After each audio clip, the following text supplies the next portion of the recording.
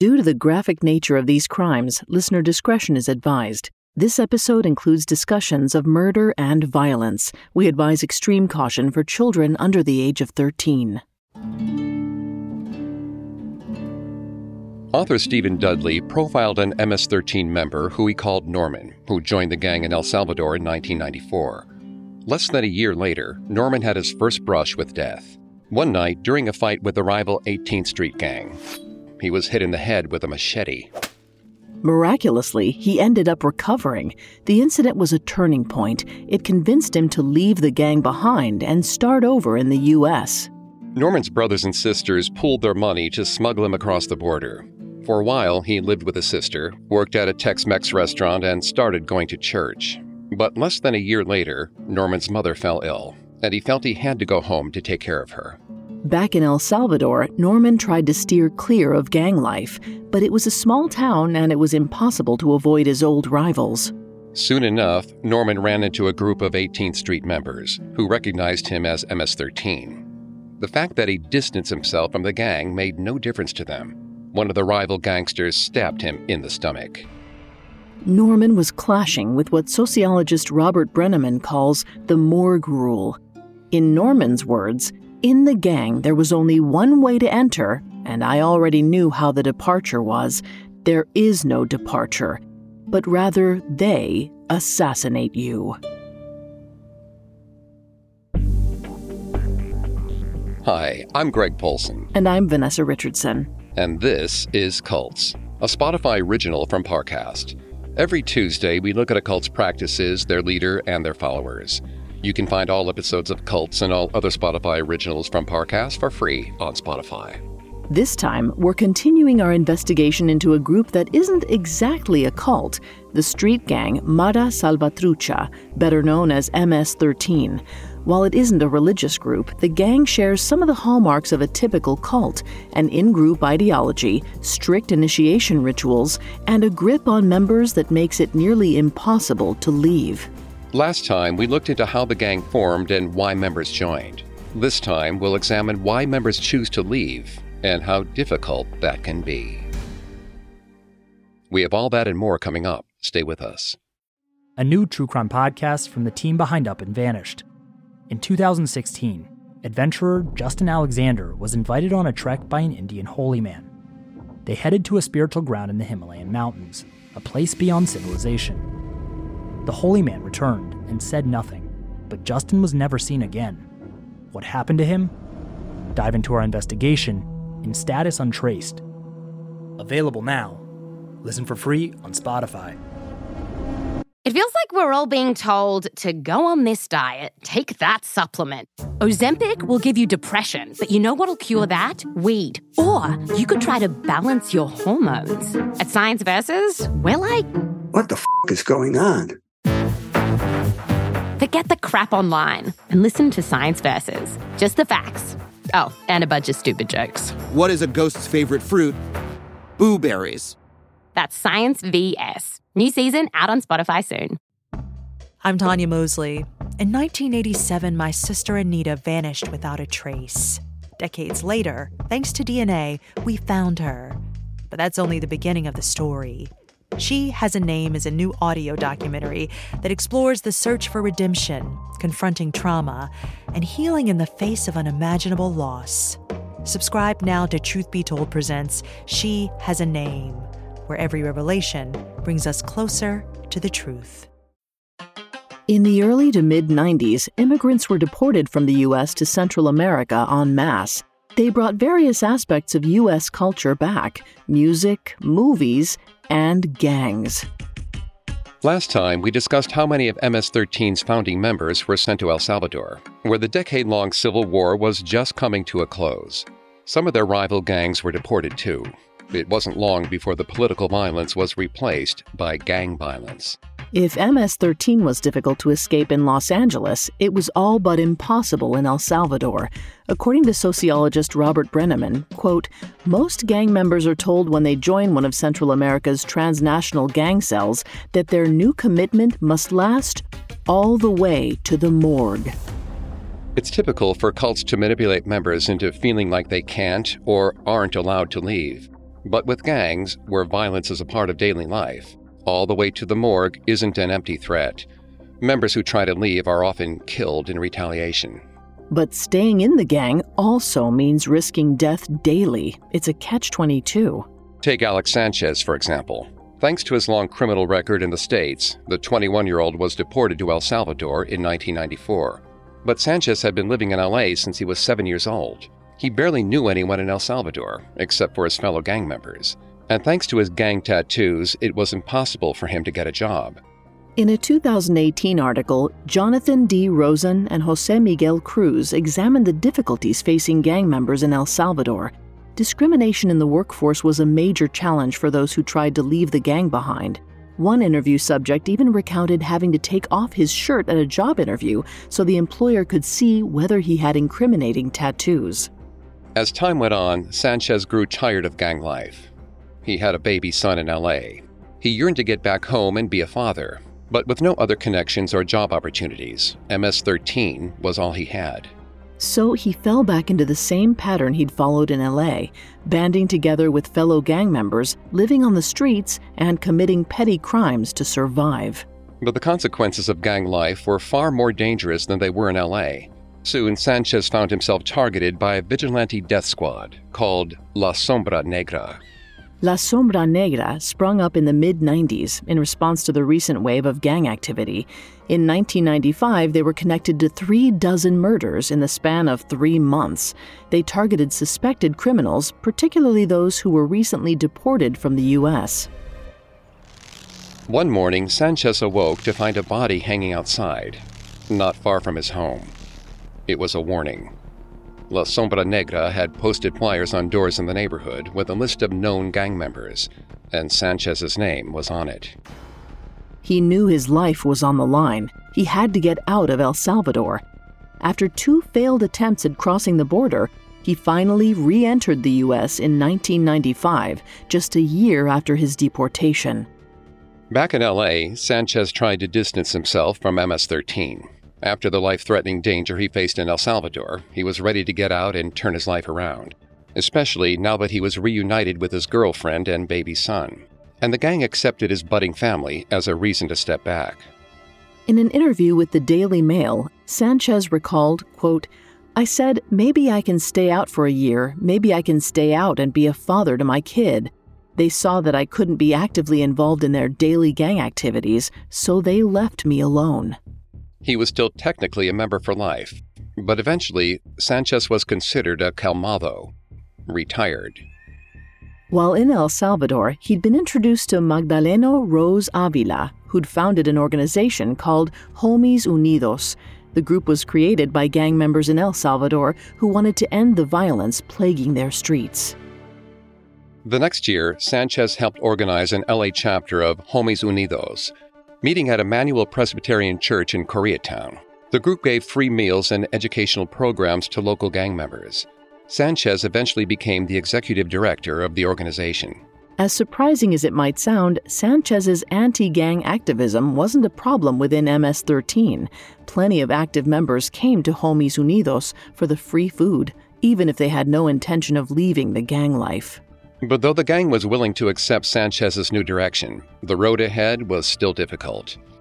Ex-cult members often have a difficult time reintegrating into society, but they're generally treated with sympathy once they leave the group behind. Ex-gang members, on the other hand, are constantly seen as active threats. They can't erase their criminal records, and they're often one parole violation away from being sent back to jail. In a study on gangs in San Diego, former gang members said they were still targeted by local police officers who recognized them. The fear of being rearrested due to gang injunctions made it hard for them to reinsert themselves into the community. Sanchez experienced this firsthand. Even after he stepped back from the gang, he continued to be targeted by the LAPD's Rampart Division, particularly the CRASH Unit, an acronym for Community Resources Against Street Hoodlums. CRASH led the LAPD's most aggressive anti-gang efforts in the 80s and 90s. The officers knew Sanchez well and didn't believe his conversion was genuine. One officer accused him of using Homies Unidos as a front to expand MS-13's political power. According to author Stephen Dudley, Sanchez's lawyers claimed there was another reason he was targeted too. He was a witness in an ongoing homicide case.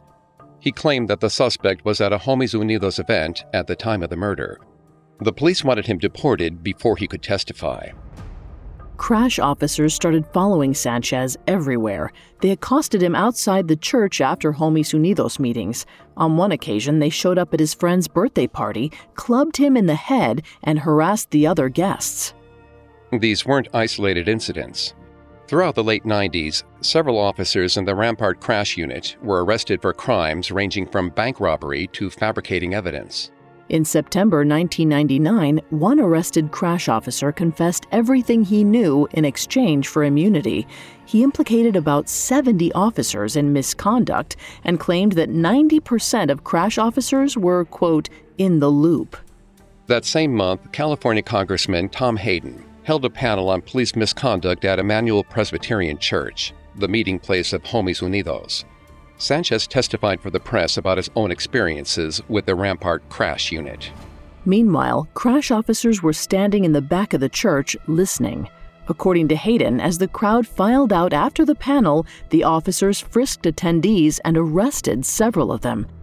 Sanchez managed to escape out a side door. In the coming months, Crash was disbanded. The city of LA ultimately paid out $125 million in more than 140 lawsuits, including one that was filed by Homies Unidos. But Sanchez wasn't out of the woods yet. Shortly before Crash disbanded, in January 2000, he was arrested and turned over to the Immigration and Naturalization Service. He was slated for deportation. In the wake of the Rampart scandal, the arrest of such an outspoken activist sent shockwaves across the city. That summer, while the Democratic National Convention was meeting in downtown LA, Congressman Hayden helped organize a 1,000-person march to the Rampart police station. The marchers carried signs that said, "Free Alex." Meanwhile, Sanchez organized a hunger strike inside the deportation center in solidarity with a group of Cubans who'd been stuck in detention for years. Though Sanchez had entered the country without authorization, he argued for political asylum, afraid he'd be killed if he was deported to El Salvador. And against all odds, he won the case. He was allowed to stay in the U.S. By all measures, Alex Sanchez should have been a poster child for reformed gang members. He had dedicated his life to helping young people leave gangs. He stood up against police abuses. He was publicly hailed as a hero. This should be the happy ending, where he finally escaped the gang once and for all. But even if you do everything possible to turn your life around, the past still has a way of catching up with you.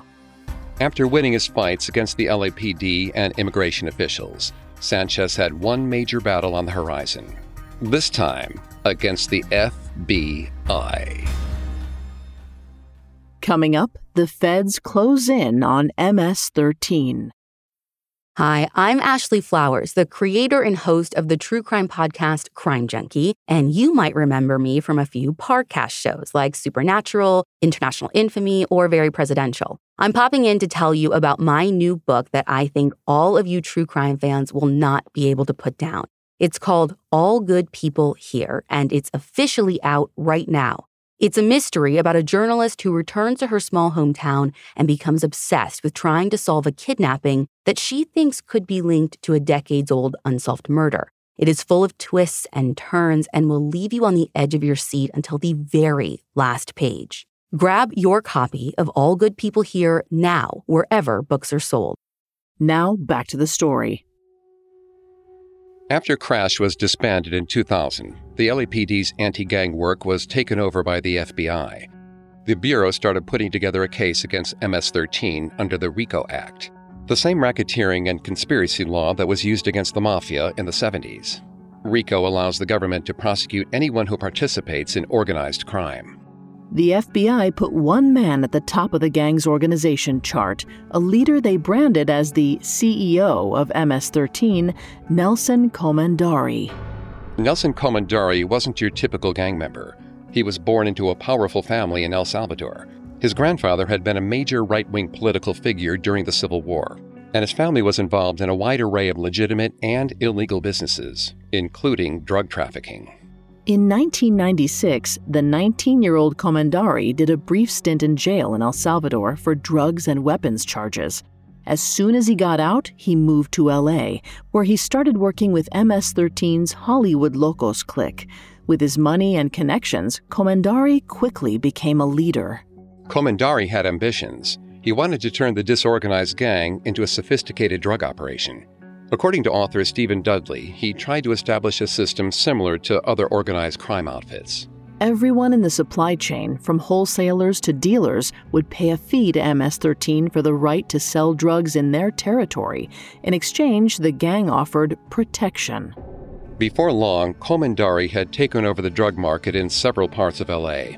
His next step was to go national. By the year 2000, MS-13 had spread not just to other countries, but 33 different states as well. The local cliques were still mostly autonomous, operating without much coordination, but with the support of the Mexican mafia, Comandari tried to pull them together into a nationwide drug trafficking operation. We have to emphasize he wasn't very successful. Underneath the violence and petty crime, at heart, MS-13 was still a social club for teenage stoners. In the words of researcher Stephen Dudley, the members turned out to be inept at drug smuggling and resistant to the whole idea. Other MS-13 leaders were suspicious of Comandari's ambition, and he in turn was frustrated by the gang's lack of discipline. This led to internal friction. According to law enforcement, Comandari killed at least 5 of his own gang members in the span of 4 years, including one of his lieutenants. The infighting was a boon to the FBI. Shortly after their investigation began in 2000, Comandari's right-hand man, aptly nicknamed Dopey, was arrested. He flipped in no time and became a valuable informant. Comandari could tell the dominoes were falling. He laid low and managed to evade arrest until he was finally captured in 2005. Once he was in custody, though, he was eager to talk. Thanks to his testimony, the racketeering case widened to include dozens of MS-13 leaders, including the LAPD's nemesis, Alex Sanchez. But the story of their case against Sanchez really starts with another reformed MS-13 leader, Ernesto Miranda, one of the gang's founding members. Like many of his fellow gangsters, Miranda was deported to El Salvador in the mid-90s. For a while, he helped spread American gang culture to his homeland. But soon, he started to regret what he'd done. When Miranda's first daughter was born, he saw the need to turn his life around.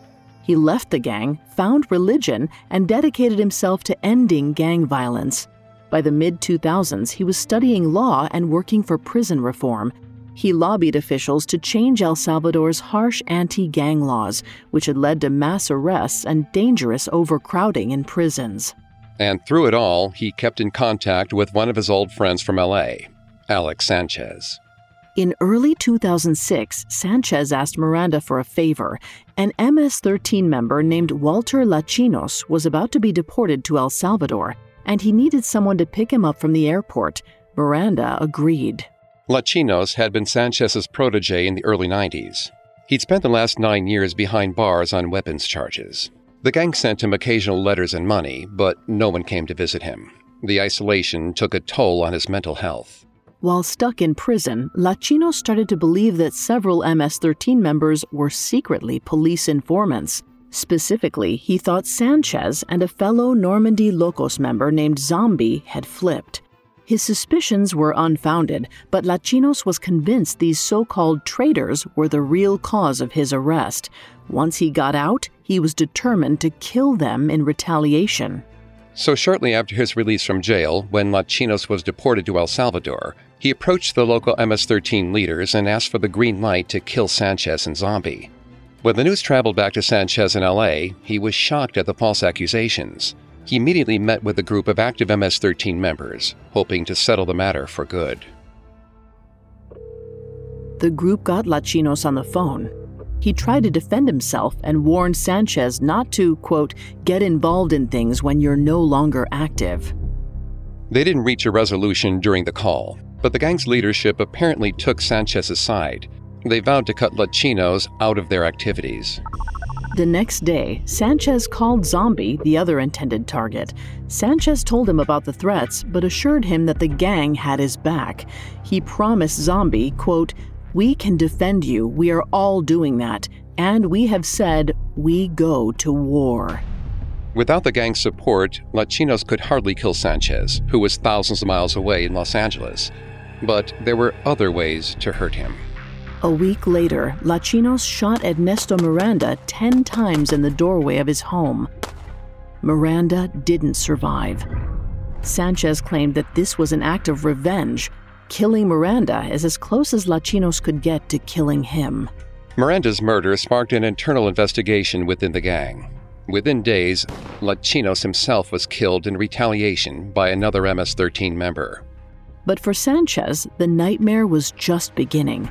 On May 6, 2006, the same day Sanchez heard about Lachinos' threats, the FBI had installed wiretaps on the phones of several MS-13 leaders in LA. That meant the calls Sanchez had made to Lachinos and Zombie were both recorded. It's not clear what he meant by "go to war" in his call with Zombie, but law enforcement took it as an order to kill Lachinos. And in a stroke of coincidence, the man who actually did kill Lachinos was nicknamed Zombie. In reality, this was a completely different Zombie who had never even spoken to Sanchez before.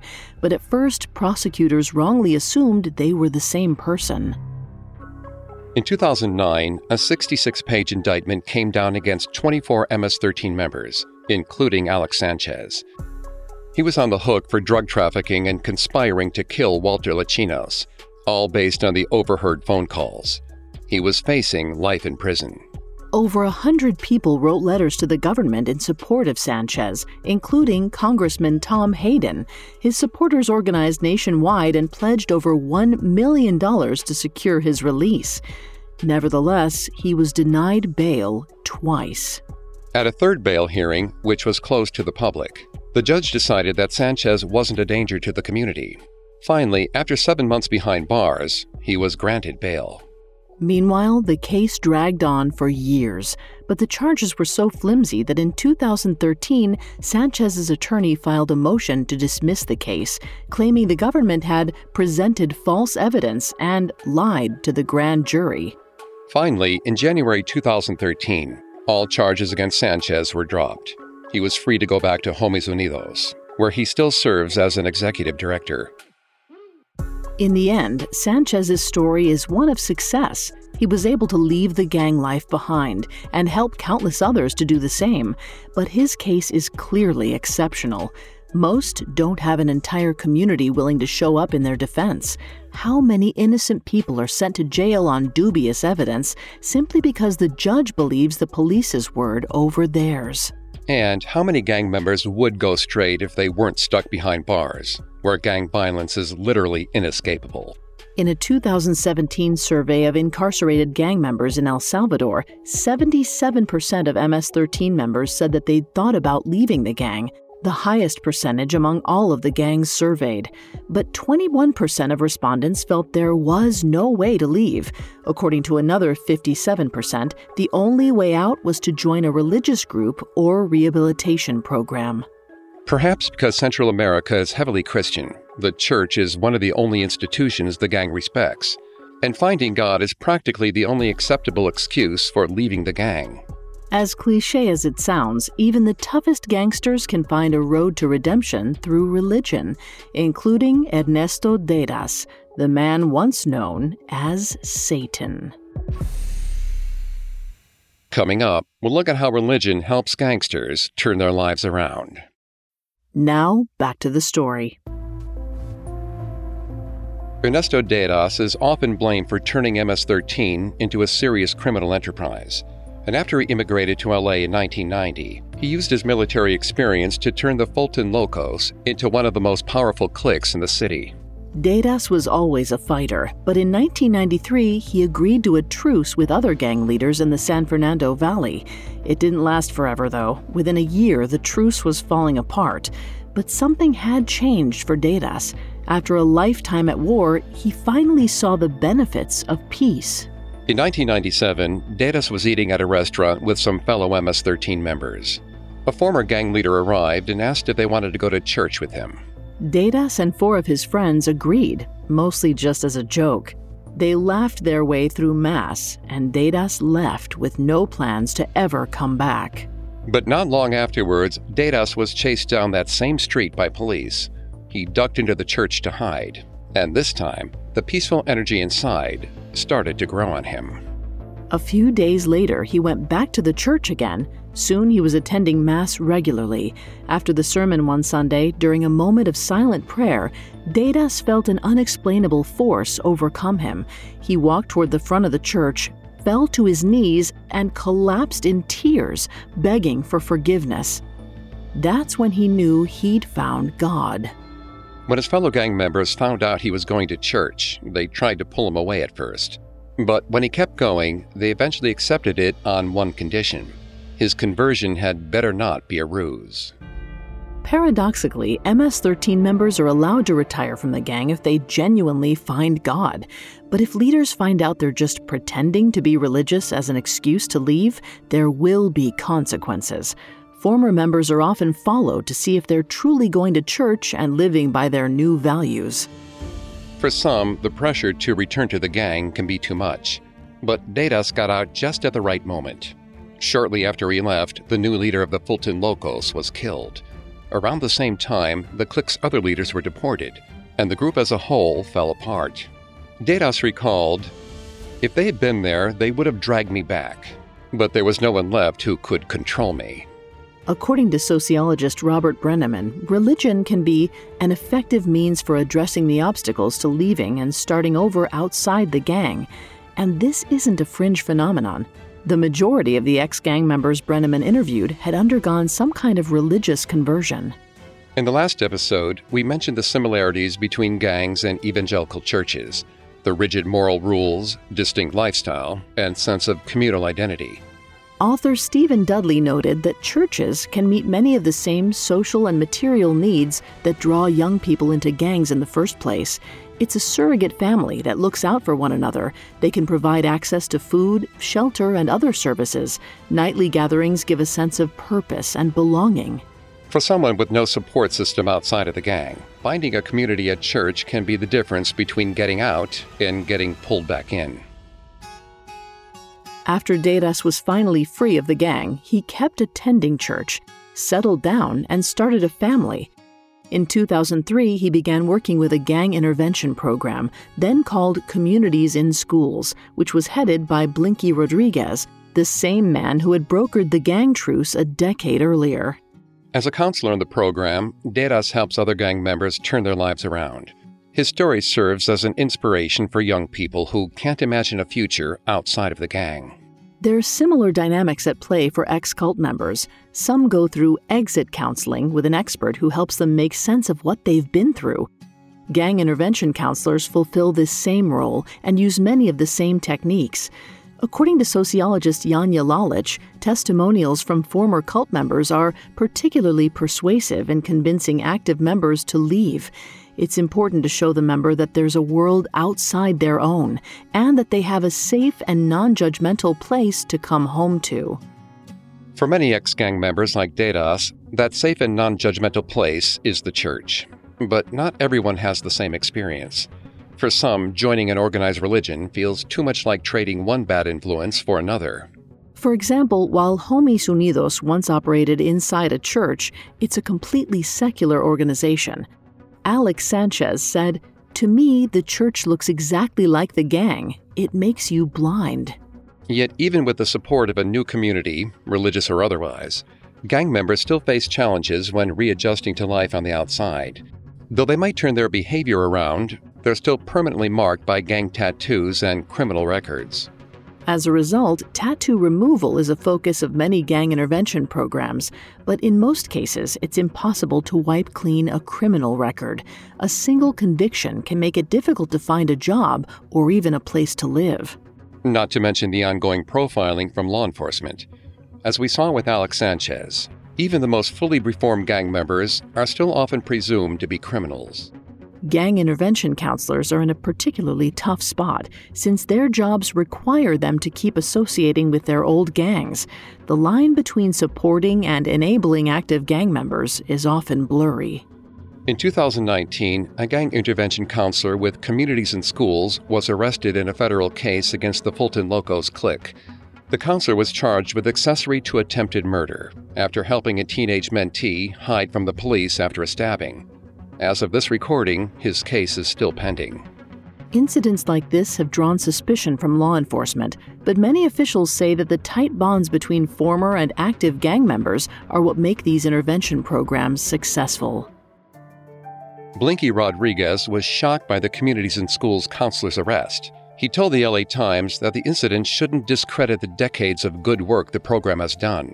It's hard to measure the impact of intervention programs or any other anti-gang measures, but we do know that after the peak in the early to mid-90s, gang-related homicides fell in LA County, leveling out by the 2000s. Fernando Rejon of the Urban Peace Institute attributes this to a shift in policy. Violent crimes started to fall once the local government started investing more money in services for impacted communities. On the flip side, the strategy in El Salvador is a shining example of how not to combat gangs. In 2003, President Francisco Flores created a plan called La Mano Dura, or Iron Fist. The new tough-on-crime policies led to the mass arrest of thousands of suspected gang members.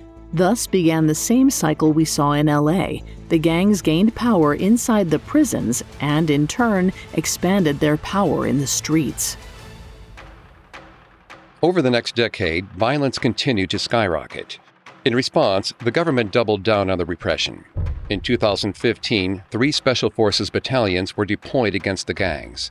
The police director instructed his officers to shoot at criminals, quote, with complete confidence. Within months, the violence in El Salvador was at levels that hadn't been seen in decades. Between January 2015 and August 2016, 693 suspected gang members were killed by police. In retaliation, gang members ambushed police officers and set off explosives, killing over 60 officers throughout 2015. The lopsided figures invited scrutiny from the international community. In 2018, a UN report accused Salvadoran police of illegally executing gang members. That same year, 4 officers in the elite Special Reaction Forces unit were convicted of aggravated homicide. It was a return to the Civil War days in more ways than one. CNN reported that in 2016 and 2017, the Salvadoran police received more than $140 million from the United States. A portion of that funding went to the Special Reaction Forces. Despite the backlash, El Salvador has not just perpetuated, but strengthened its mano dura policies, and the hardline measures have continued to fail at stemming gang violence. In March of 2022, El Salvador saw a record-breaking 87 gang-related homicides in 72 hours. The evidence shows that aggressive policing alone just doesn't work for combating gangs. In 2020, Washington Post correspondent Philip Bump found that over the past 60 years, there was no correlation between police spending and crime rates in the United States. Instead, the most effective strategies are proactive, helping young people get out of gangs before they commit more crimes. Just like people trapped in cults, gang members may not be able to escape without a viable alternative. This means offering social services like education, job training, and counseling to create a path outside of gang life. In 2008, law enforcement in Montgomery County, Ohio, started a program called the Community Initiative to Reduce Gun Violence. Officials met with local gang members and warned them that if any member of their gang committed a murder, the entire group would be targeted by law enforcement. But they also offered social service programs to any members who decided to leave the gang. The initiative was a success. In less than 2 years, the rate of gang homicides fell by 64%. There was also a marked increase in ex-gang members seeking social services. Unfortunately, across the country, social services and gang intervention programs tend to be underfunded.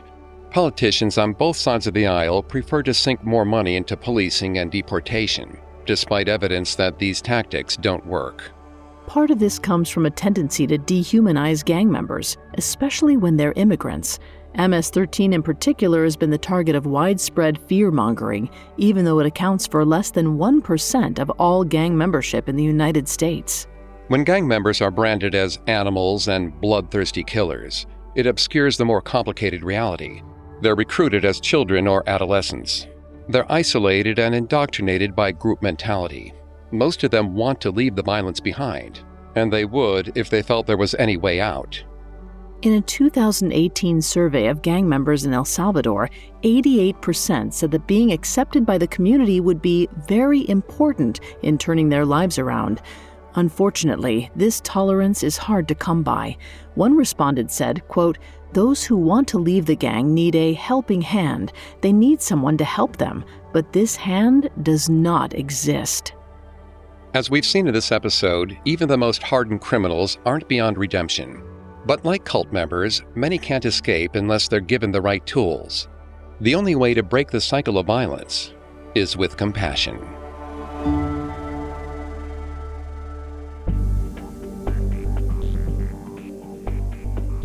Thanks again for tuning into Cults. We'll be back next Tuesday with a new episode. For more information on MS-13, amongst the many sources we used, we found MS-13, The Making of America's Most Notorious Gang by Stephen Dudley, extremely helpful to our research. You can find all episodes of Cults and all other Spotify originals from Parcast for free on Spotify. We'll see you next time. Cults is a Spotify original from Parcast. It is executive produced by Max and Ron Cutler, sound designed by Jaron Cohen, with production assistance by Ron Shapiro, Nick Johnson, Trent Williamson, and Carly Madden. This episode of Cults was written by Kate Gallagher, edited by Terrell Wells, fact-checked by Claire Cronin, researched by Brian Petrus and Chelsea Wood, and produced by Travis Clark. Cults stars Greg Polson and Vanessa Richardson.